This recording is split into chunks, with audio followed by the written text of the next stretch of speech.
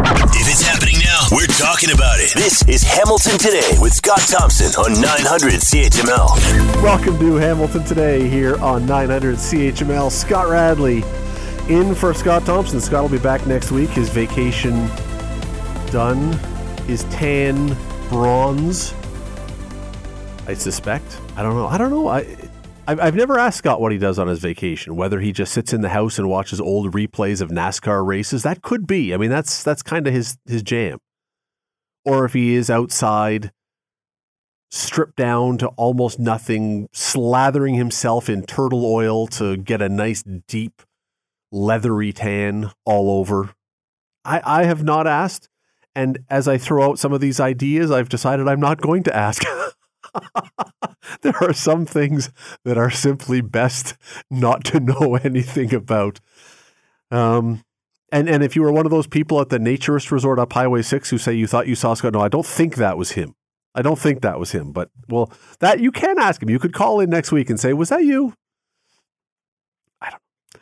We have heard, so the story goes anyway, that the president of Ukraine, Mr. Zelensky, says that to help him get his work done, and I guess there's things to be done when you're in the middle of a war, he likes to crank up the AC/DC and listen to dad rock, he calls it. Dad rock. And it got me wondering about how many people do this. I am totally fine, personally, totally fine having music playing while I work. Maybe it comes from years of working as a sports writer. You're writing a story, a column at the end of a game. You've got speakers right in your face in the press box blaring because everyone else is leaving. And you're trying to come up with like how to write a story while you've got AC/DC just like that blaring in your face. So maybe I've just gotten used to it. But I've also heard people who cannot, for the life of them, they cannot do anything unless they are in sort of the cone of silence, as if they were living in a monastery. Eric Alper is a music writer. He's a music publicist. He's a music commentator. I am guessing, Eric Alper, that a man who spends as much time working in the world of music must be fine listening to music while he works. The last thing I want to do would be alone with my thoughts. I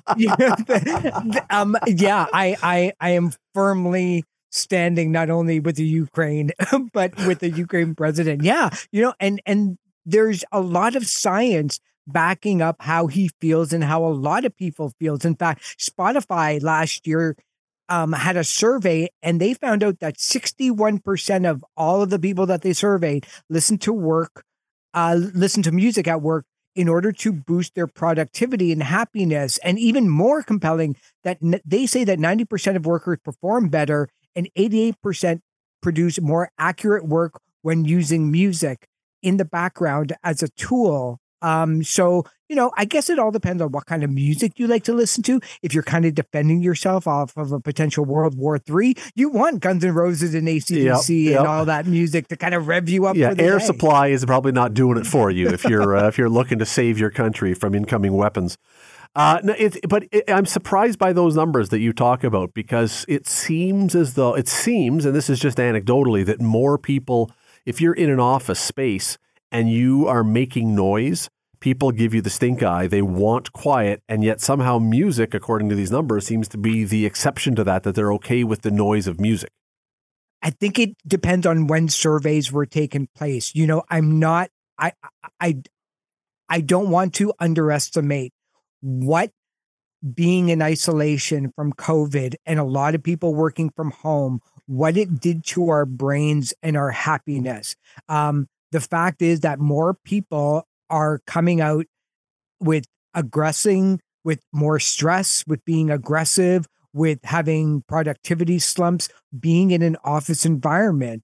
Even though it's positive, it's collaborative, I get all of that. But the lack of the barriers and the personal space that people are not used to and haven't been used to in a number of years is causing a lot of distress and mental health anguish and unhappiness within the office in some cases. And that's where music can absolutely play a part in kind of, decreasing, the stress level of stuff, as long as people are okay with music being played in the office, even if it is through headphones. I will suggest, though, that there may be nothing that will create more division in an office, not even the should we have music or should we not have music. What kind of music should be playing in the office? I'm sure there have been fistfights over who controls the radio. In my office, I have my 2 dogs, and that's it. And they drive me up the wall listening to Alvin and the Chipmunks all day long because that's their favorite.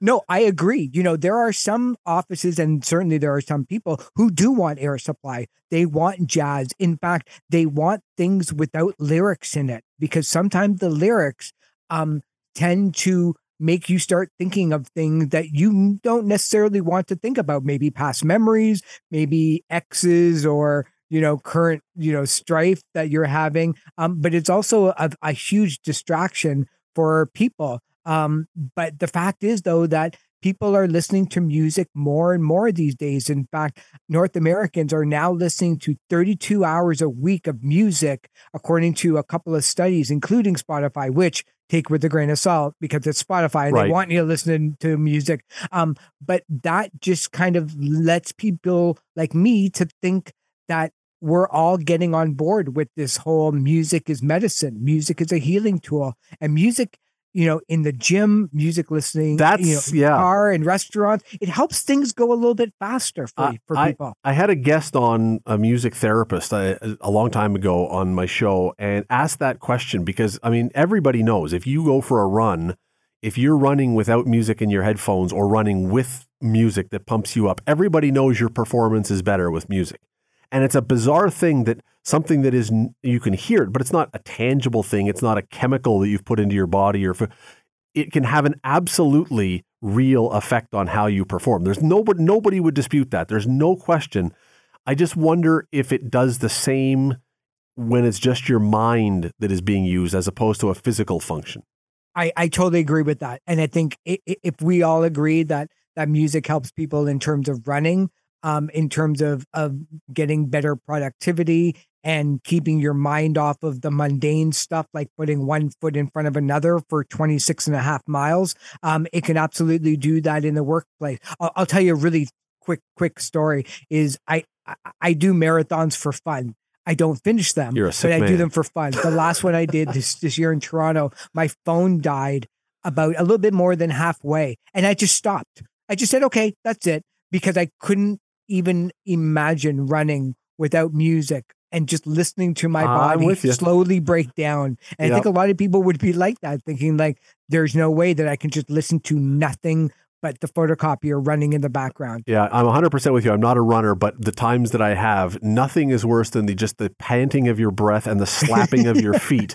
Going, and then is that it? Is that the last? Exactly. And what you started with, I'm going to hear for the rest of my life. And Eric, what you started with, just the thoughts in your head. These are days when sometimes some of us want to hide those thoughts in our head and keep it busy with something else. It's a fascinating topic about Zelensky, and maybe we'll find out. We'll talk to. There'll be people testing all the world leaders and then seeing who is a good world leader and what they're listening to. According to this week, Justin Trudeau really, really likes Taylor Swift.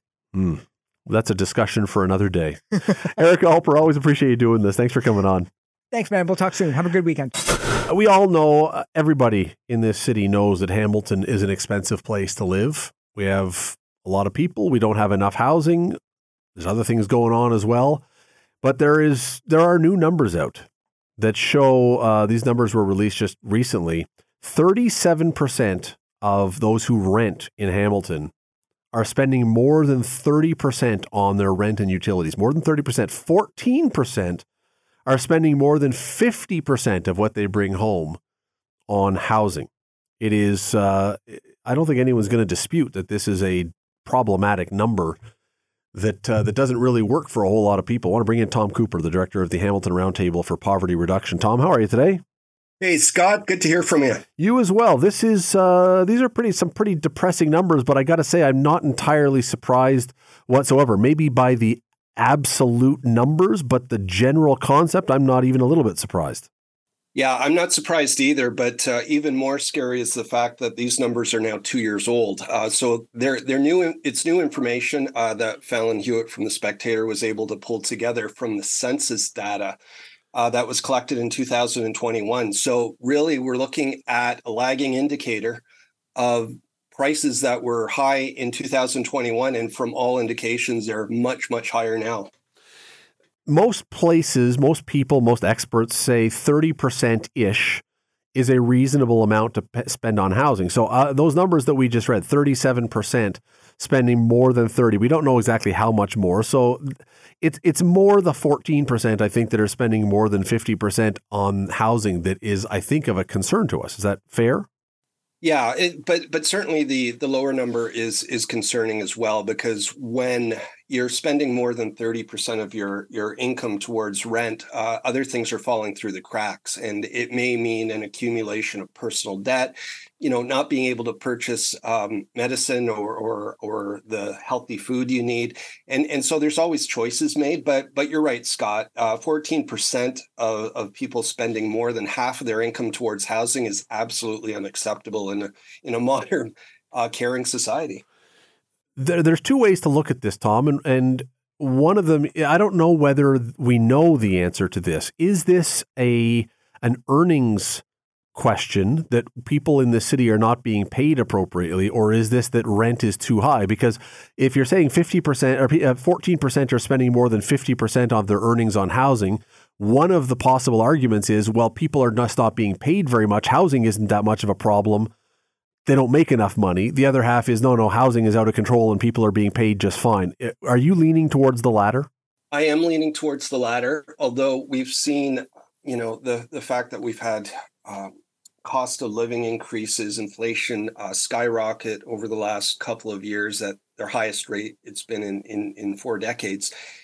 Certainly, the cost of rental housing has spiked even higher than that, and so we're looking at 4 or 5 times the increase to inflation for 1-2-bedroom apartments, and there's lots of reasons behind that, Scott. We've known for a while that Hamilton has sort of been a destination point for people from the GTA. Looking for more affordable units. Well, now those affordable units have been gobbled up, and we've seen the result. But the other piece of it is really what we call the commodification of housing. So investors buying up affordable housing, sometimes renting it out for as much as they think they can get on the open market, sometimes not making it available at all, just holding on to vacant units and hoping the pricing will increase so they can sell it down the road. And so that's creating a lack of availability for people who need affordable housing, and that's where we've seen the crisis in homelessness. More than 1,700 people now living on the streets in Hamilton because they simply can't afford those units anymore. Well, and one of the real challenges, I won't say the challenge, one of the real challenges in the city, and I've talked about this before, I may have talked about it with you before. If you try to build a giant apartment or condo building, you have people complaining that the building is too big and it's screwing up density in their neighborhood. If you try to expand into outside the urban boundary, you have people saying we can't expand outward, we don't want to have sprawl. If you say we want to allow people to intensify their neighborhood, people say, wait, I bought a house in this neighborhood because it was quiet. I don't need to have 4 times as many people now. Any suggestion, any idea for how to fix this is running into a roadblock of one kind or another? Well, not always. I think we can solve this problem with appropriate federal and provincial investments in affordable housing, and do it within the current urban boundary. The fact remains that governments have, at senior levels anyway, have washed their hands of putting the appropriate amount of resources into building new affordable housing or social housing over the last 30 or 40 years. Back in the 60s and 70s, that's when we saw a lot of these larger multi-residential apartment units going up. But the government stopped doing that. And so we're seeing the result of that lack of affordable housing being built. At the same time, people are making investments in affordable housing and buying them up. And there tends to be a lot of condos going up, and that may be, that may be part of it. But I certainly think that with political will, we can make this happen. But it does take a commitment. And yeah, sometimes it means a multi-residential building going up in our neighborhood. And what would people rather have? The crisis we're seeing in homelessness now, or, somewhere where people have the right to housing and can live? Tom, can it happen fast enough, though? I think everybody who's listening supports the idea of Canada being a welcoming country and bringing immigrants in. But we are bringing in a lot of people right now. That's not, we don't want to be xenophobic about it, but there's no question that's also putting some pressure on housing here and elsewhere. Even if governments put money towards this, can we possibly keep up with the people who need it now and the people who are coming? Yeah, it's a great question, Scott. I think, we can do both, but we have to do it smartly, and we have to be committed to ensuring that everybody who comes to Canada has available affordable housing for them. And so let's make these decisions, these policy decisions with that in mind. And you're right. Even if shovels went in the ground today on a lot of these projects, and some are, the federal government, for instance, is starting to make a lot more investments in affordable housing than they have over the last decade or so. But it's going to take time, and we need interim solutions. Yeah. So you and I have talked about some ideas to help mitigate the homelessness crisis, including the idea of tiny shelters to help people in the interim. But ideas like that need to be talked about as well as a transitional phase until these new housing units are built. It is a huge, huge challenge. Tom Cooper is the director of Hamilton Roundtable for Poverty Reduction. Tom, always love having you on. Thanks for the time. Thanks, Scott. The fact that it's so beautiful may have you saying, you know what I really want to do? I really want to throw the bathing suit on and go down and swim in some of the waters around this city. Well, there are some places that it's good to do that, but you may want to hear what we're going to talk about before you just dive right in, because not everywhere is calling your name. Richard McDonald is with Hamilton Public Health Services, manager of food and water safety. Joins us now. Richard, thank you for doing this today. Thank you for having me. So yeah, there are places that are going to lure people into the water this weekend because it's the middle of summer and that's what we do. But not everywhere around this city are places that people should be going into. Correct? Actually, this is a spoiler alert. We can. All of our beaches now are safe for swimming. As of so earlier today, today there were 3 or 4. You're absolutely right. So Valens, Pier 4, and Confederation. And we just got their lab results late this afternoon, and we are happy to announce that all 7 beaches in Hamilton are safe for swimming. That's amazing. Okay, so yeah, breaking news, because I was prepared to say stay out of the water. It's like Jaws. Okay, help me out here, though, because am I wrong that usually the hotter it gets, the more likely it is that we're going to have algae or whatever else in the water, which is going to make us stay out? We've had a hot stretch. Should that not have made it less likely that the water gets okay? Well, water quality can change from day to day, even hour to hour, depending on the weather and other conditions. So there are really 4 main factors that impact that. One of them being rain, wind, waterfowl, and shallow water.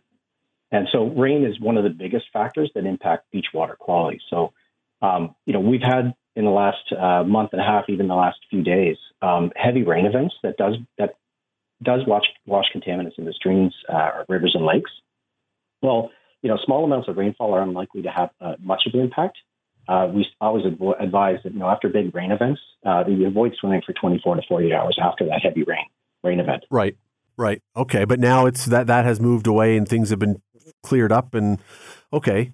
How often have we had it where all the beaches around the city, all the water swimming areas are good to go? Is this the norm, or is this unusual that they're all good right now? No, that's not unusual. And it's not unusual that after big rain events that we could see beaches that may be unsafe for swimming. So again, that's a major factor that does impact water quality in around not just the city of Hamilton, but any of our public beaches around Ontario.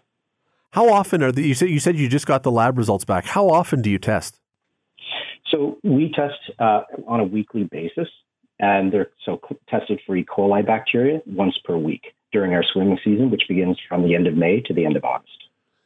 And I'm assuming, because the fact that you're saying it's okay to swim, I'm assuming that E. coli doesn't change that significantly in the span of a week. So somebody could say, hey, it was tested today, so it's good to go for the next week. It's not going to change by tomorrow. Well, it could. Again, with water quality, we only we test once per week. And the test is only good as the day that it's taken. So it does take time for bacteria to grow when we actually submit those samples to the lab. So it takes about 24, 48 hours to get results. So when we do identify on the Tuesday after our holiday weekend, when we did take the samples, we had results that were less than optimal at 3 of our beaches. Those were all retested, and they have all come back now with water quality levels that are below the ministry standards.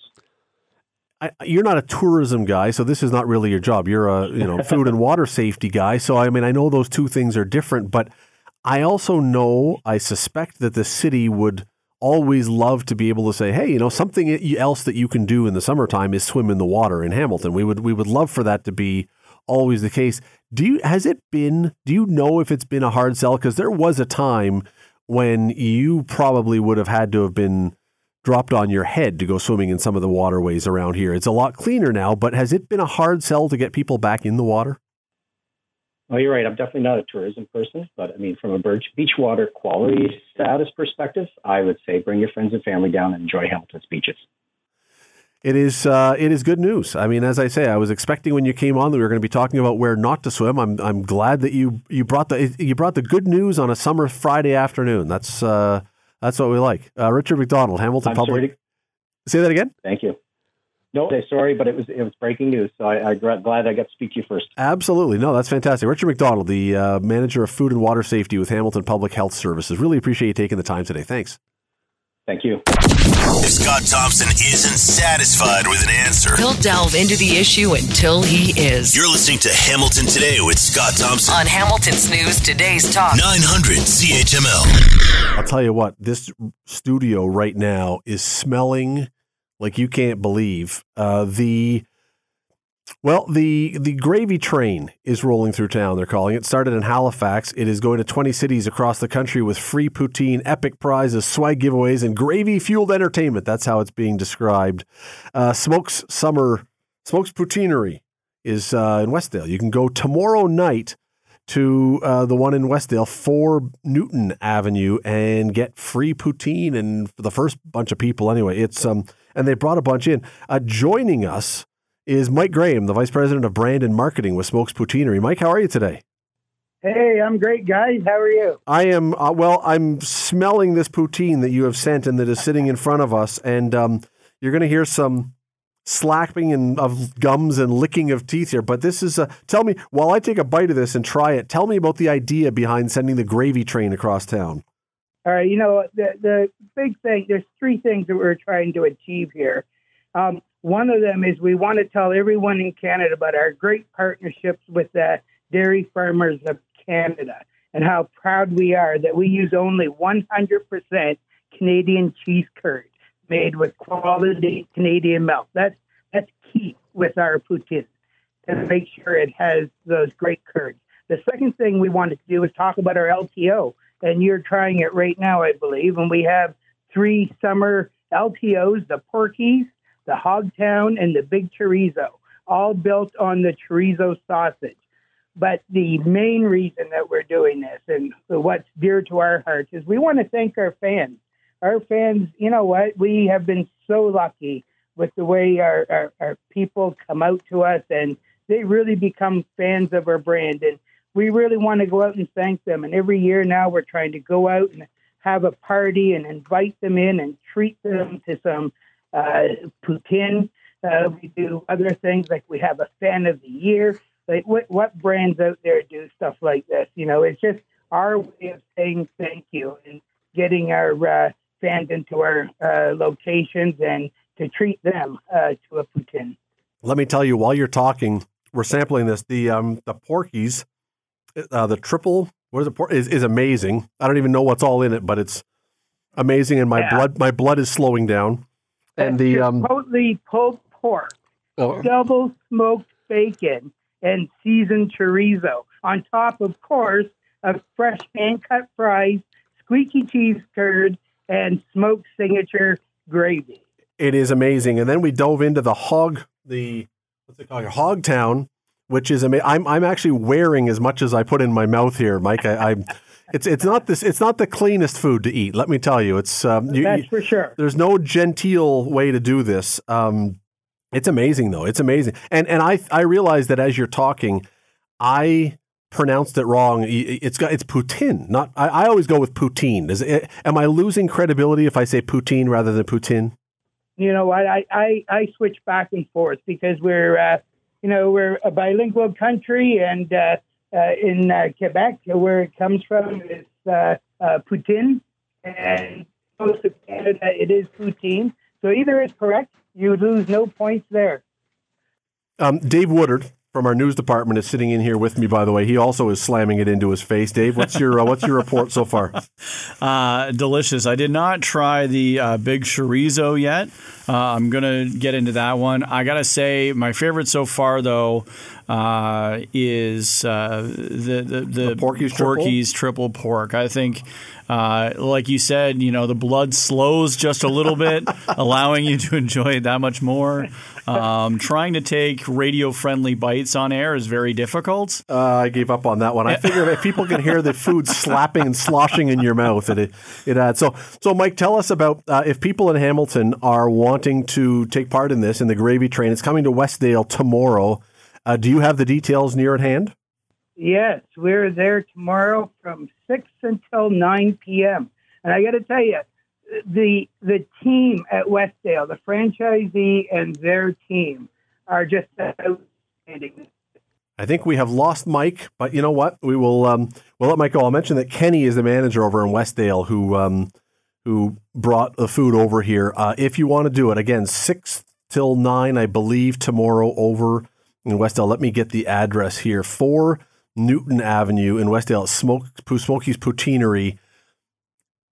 If this is what, Dave, if this is what's there, it might be worth your while. Oh, for sure. I mean, if you want to, it's going to be packed. Like, I know school is out, but the McMaster students, the ones that are in the area, are going to be there early. If I know anything about people in Westdale, the Mac students will be there first. So make sure that you get there. Bring a wheelbarrow. Those free 500 that they're giving out at the beginning will be gone very quickly. Yeah, Will says bring a wheelbarrow. I don't know if you need a wheelbarrow, just a lot of napkins and have access to a washing machine, as I have just evidenced trying to eat this on the air.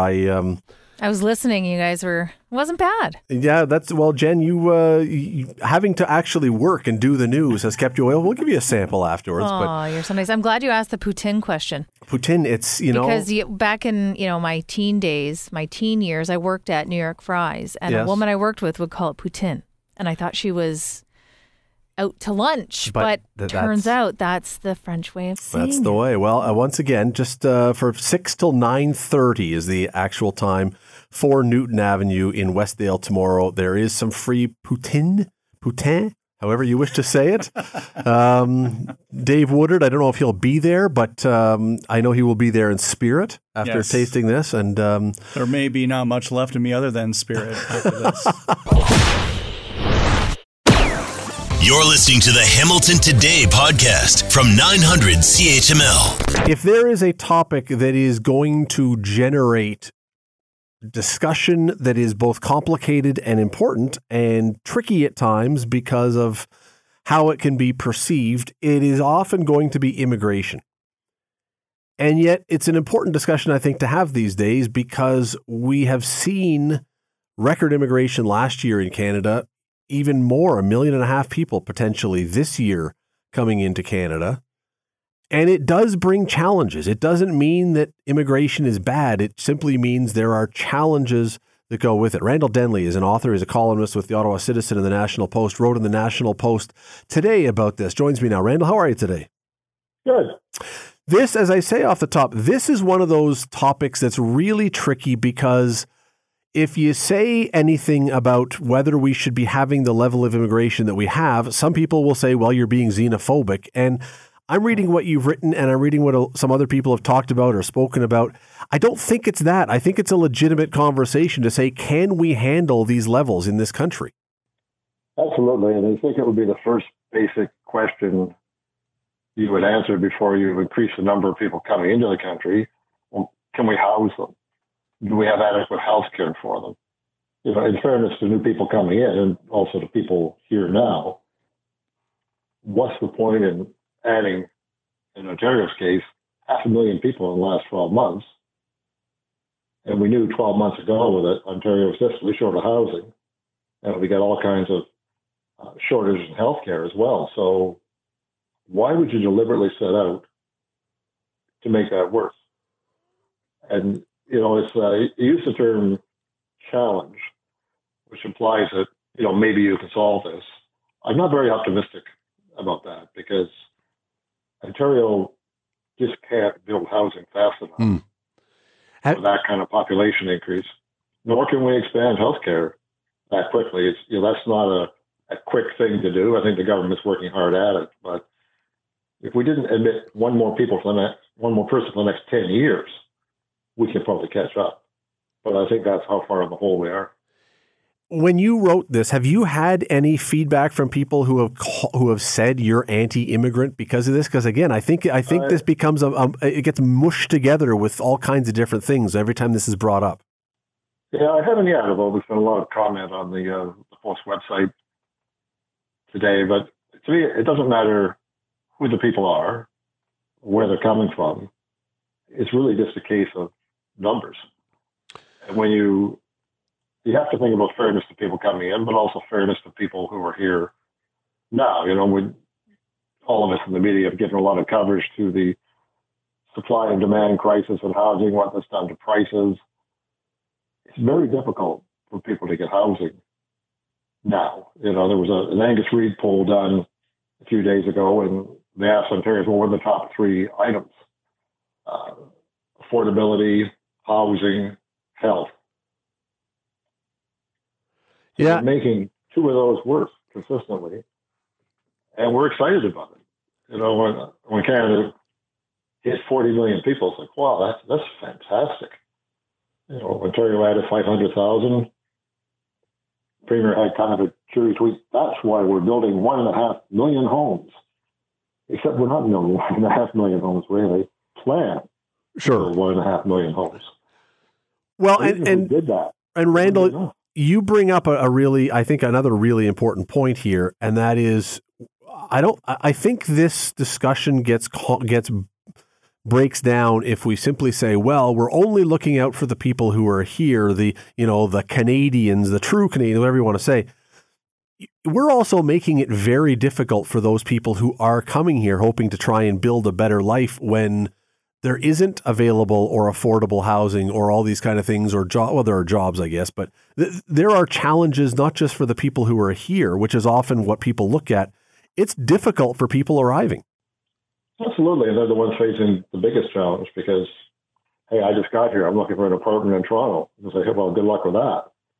I mean, if you've been here for a while, you've got some kind of accommodation. Maybe you're overpaying for it. You don't like it, but you've got something. There's been some interesting coverage lately of this issue where we see a significant percentage of people who come here, immigrants, say, this doesn't work for me. I can't find housing. The cost of living is too high. I'm going to turn around and go back home again, which makes the whole thing pretty futile. The only way this is ever justified by government is to say, well, but we need more workers. Well, we do. But to me, it's kind of chasing our tail because we bring in more workers. Not all immigrants are workers, but we bring in more workers. Okay, well, now we need more housing for the workers. We need more health care for the workers. We need more everything because the population is getting bigger. So if we could have fixed this by bringing in more workers, gotten everything into balance, we'd have done it by now because we've had aggressively increasing immigration since 2016. And still we say, well, we show the workers. It's just like a dog chasing its tail, I think, is what this is. But it's very difficult to get political parties to address this because I think they're afraid of what you were talking about at the outset. People say, oh, you're anti-immigrant. It's got nothing to do with being anti-immigrant. It's being fair to all the immigrants who are already here and all the ones who are coming. If you can't house them, what's the point of inviting them to your country? There's more dimensions to a person than to say, he's a worker. Okay, but where's that worker going to live? And the government's plan to build more housing they're doing everything they can. But they think they're going to build 1.5 million houses over 10 years. We've never built more than 100,000 a year. Now the number's falling off because of high interest rates, increased housing prices, hard to buy a house, if you're not available to buy a house, someone's going to build one. Well, it's a very unrealistic target, I would say. And even if you could achieve that, we have already a significant housing deficit in Ontario. There's just not enough housing for the people who are here. And you mentioned another really good point too, and that is any political party today that would come out publicly and say we have to close the borders is going to be accused of echoing Donald Trump, and that is going to be terrible for anybody to have to, because it'll get lost entirely. The message will get lost entirely. It's simply you don't want people coming into Canada. There won't be I don't think there will be nuance heard. I think it'll be you are anti-immigrant, as you just said. Well, it's easy to make a wedge issue out of it, but of course you don't really need to close the borders, and no one will suggest that. But if you go back to 2015, the last year of Harper, immigration flow was about 250,000 people a year. It's still a significant number, but it seemed like we could handle that. So, if that's the number we can handle, or whatever that number is, that's the number we should be admitting, but we shouldn't be increasing it by 100% as we've done. Yeah, it's somehow thinking it's all going to work out in the end. It is an incredibly complicated situation. The column is Ontario Can't Handle Trudeau's Immigration Influx. The author is Randall Denley, who's been joining us in the National Post. Randall, really appreciate you taking time. Thanks for doing this. Yeah, my pleasure. Thanks a lot. Well, I don't know if humming is the word, but the Ticats are playing tomorrow night. The 0-3 Ticats looking to get into the win column to break that zero that's sitting there right now. It's an ugly-looking zero. The Ottawa Red Blacks are in town tomorrow night, 7 o'clock. After the game, tune in right here. Rick Zamperin with the fifth quarter for your celebration or your non-celebration, whichever it may be. I want to bring in a good friend of ours. He is a sports commentator. He's an official. He sometimes on local cable hosts parades, at which point they refer to him as effervescent. His name is Steve Foxcroft, the effervescent Steve Foxcroft. How are you? I'm good. I'm feeling very effervescent today. Yeah, no, that's I don't know where that one came from, but I mean, go with it. But I gotta go with it. Yeah, exactly. Hopefully, Mazzoli won't be feeling too effervescent tomorrow. Yeah, that's the big mystery, isn't it? So Jeremiah Mazzoli, former Ticat quarterback, now with Ottawa, missed almost a year with a broken leg. Of course, it has to be that he comes back for his first game back against his old team in Hamilton. And Steve, I know that there's always middle ground, there's gray area, but I kind of look at this like he's either going to be really rusty or I'm more fearful that he's going to come out and somehow just be really good. I hope not. Now, the first thing that I couldn't remember, he was 9 seasons in Hamilton. That's an eternity in football life, right? I couldn't believe that it was 9 years that he was here. But to your point, will he be motivated? Absolutely. Will he be mobile? He can't be, can he, Scott? He's coming off a leg. He's got one leg, really.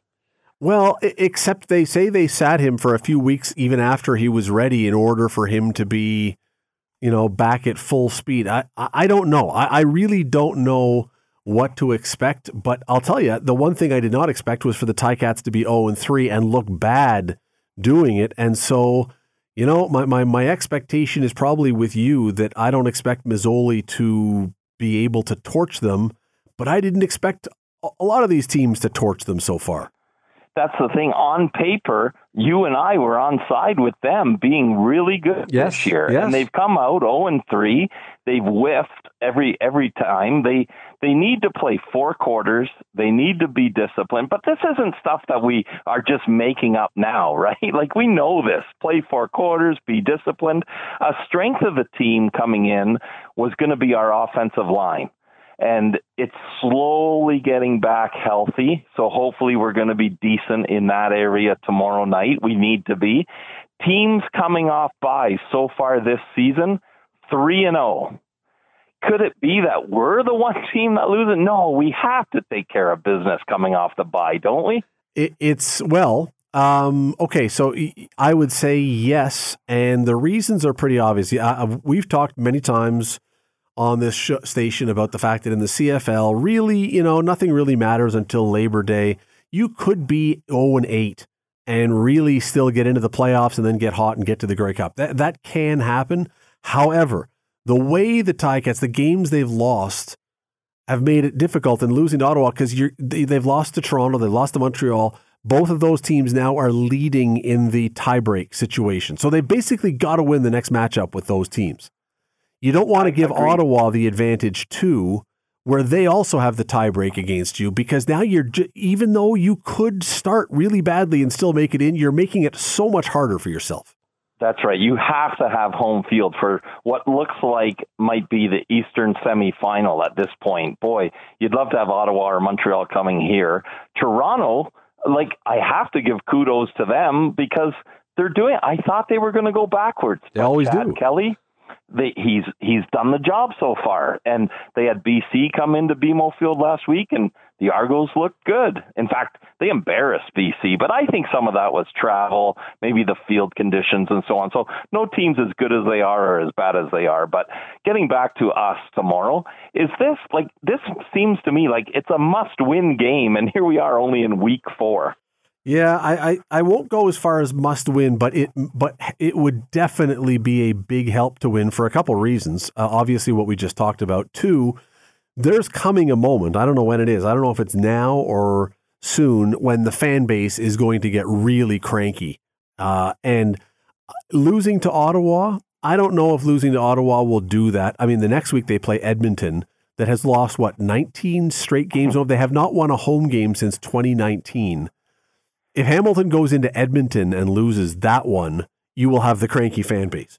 Yeah, well, the fifth quarter with Rick, I'd feel bad for him there. One thing I've liked with Schultz and them, the big plays, they're going for big plays. Tim White, good receiver, good hands downfield. So I hope to see a lot of that tomorrow, where just go for the jugular, throw it deep, and hopefully we connect on a few of those, kind of like we did at the start of the Montreal game at home. And then it kind of fizzled out from there. So big plays win games.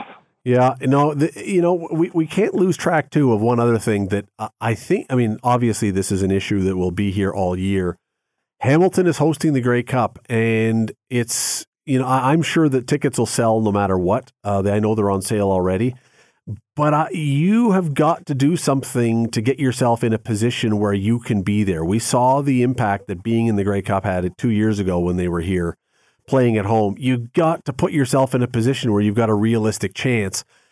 And Toronto, as you said, looks really good right now and is only going to get better barring injuries. Hamilton's got to start closing that gap and starting to look like they can compete in this division.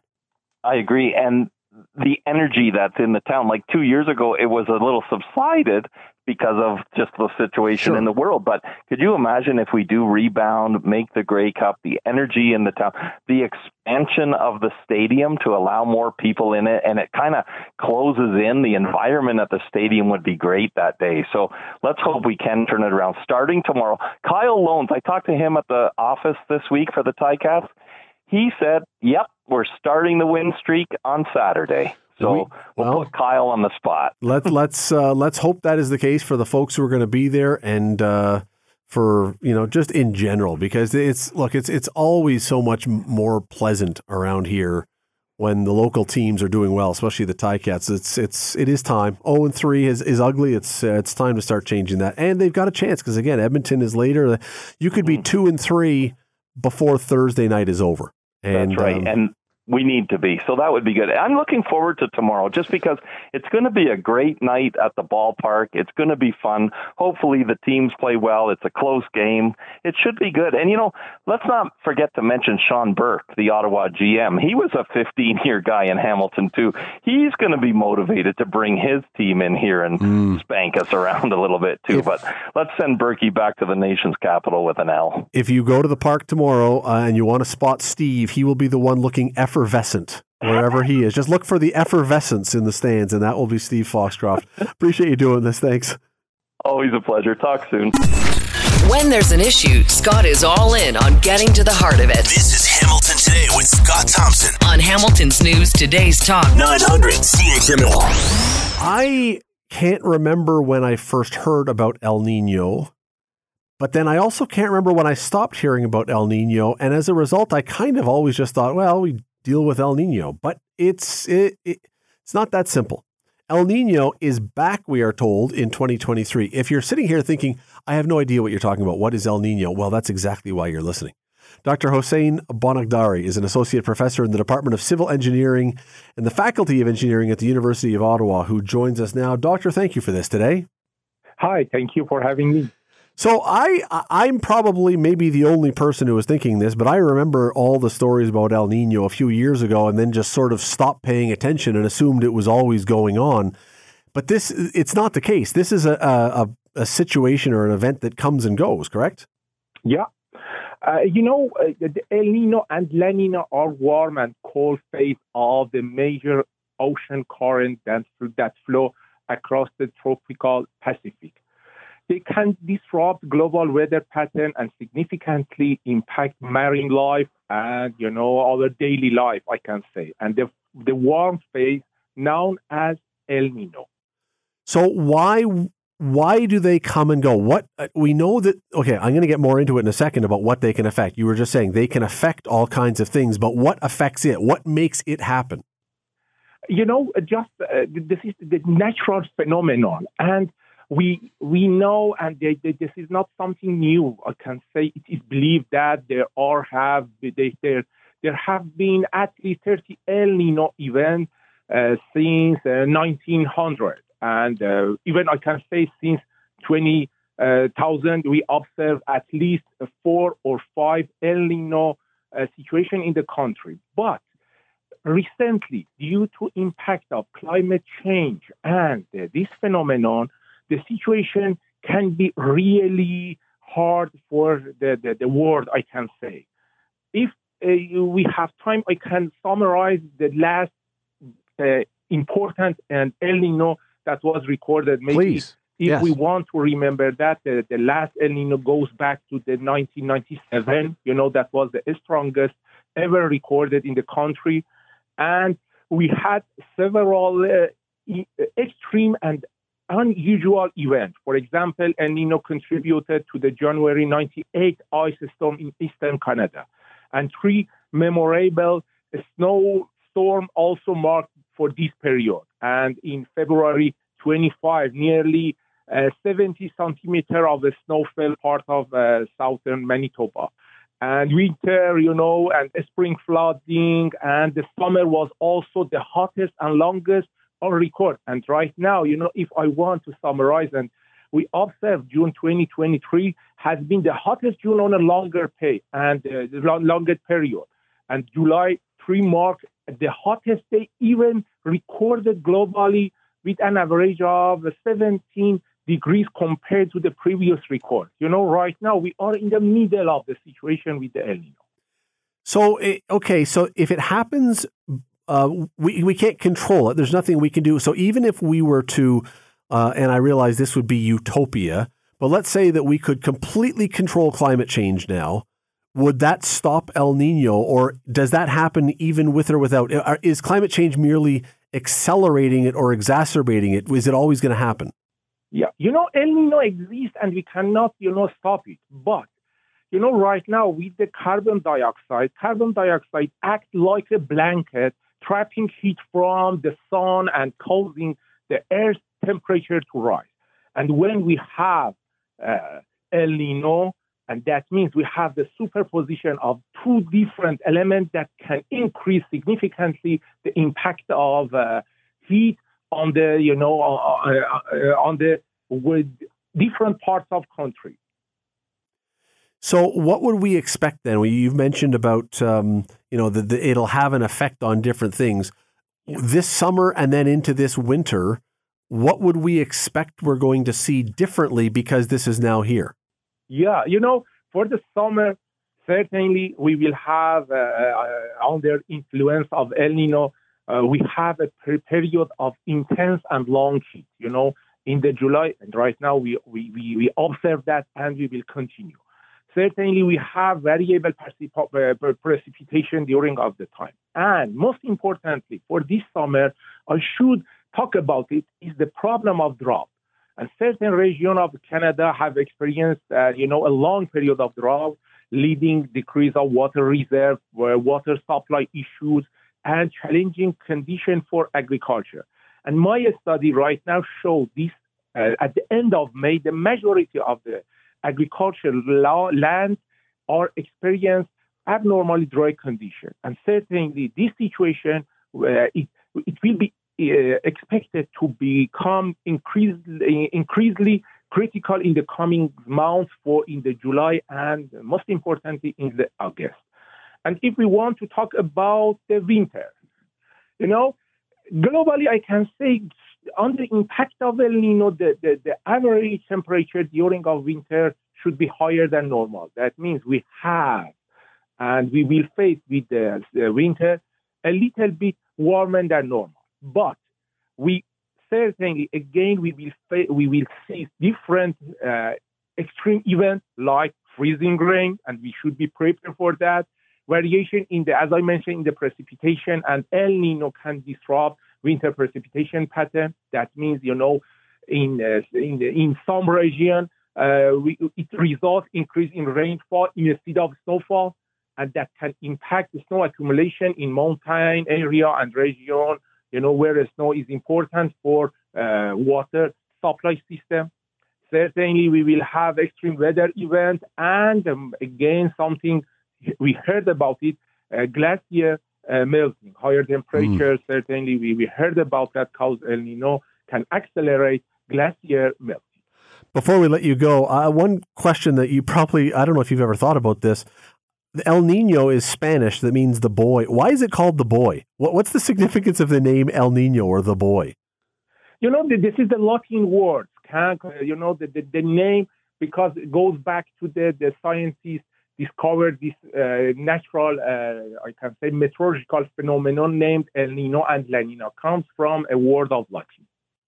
It is back, and if you didn't know what it was before, well, now you do. Dr. Hussein Bonagdari from the University of Ottawa, thank you so much for this today. Thank you for inviting me.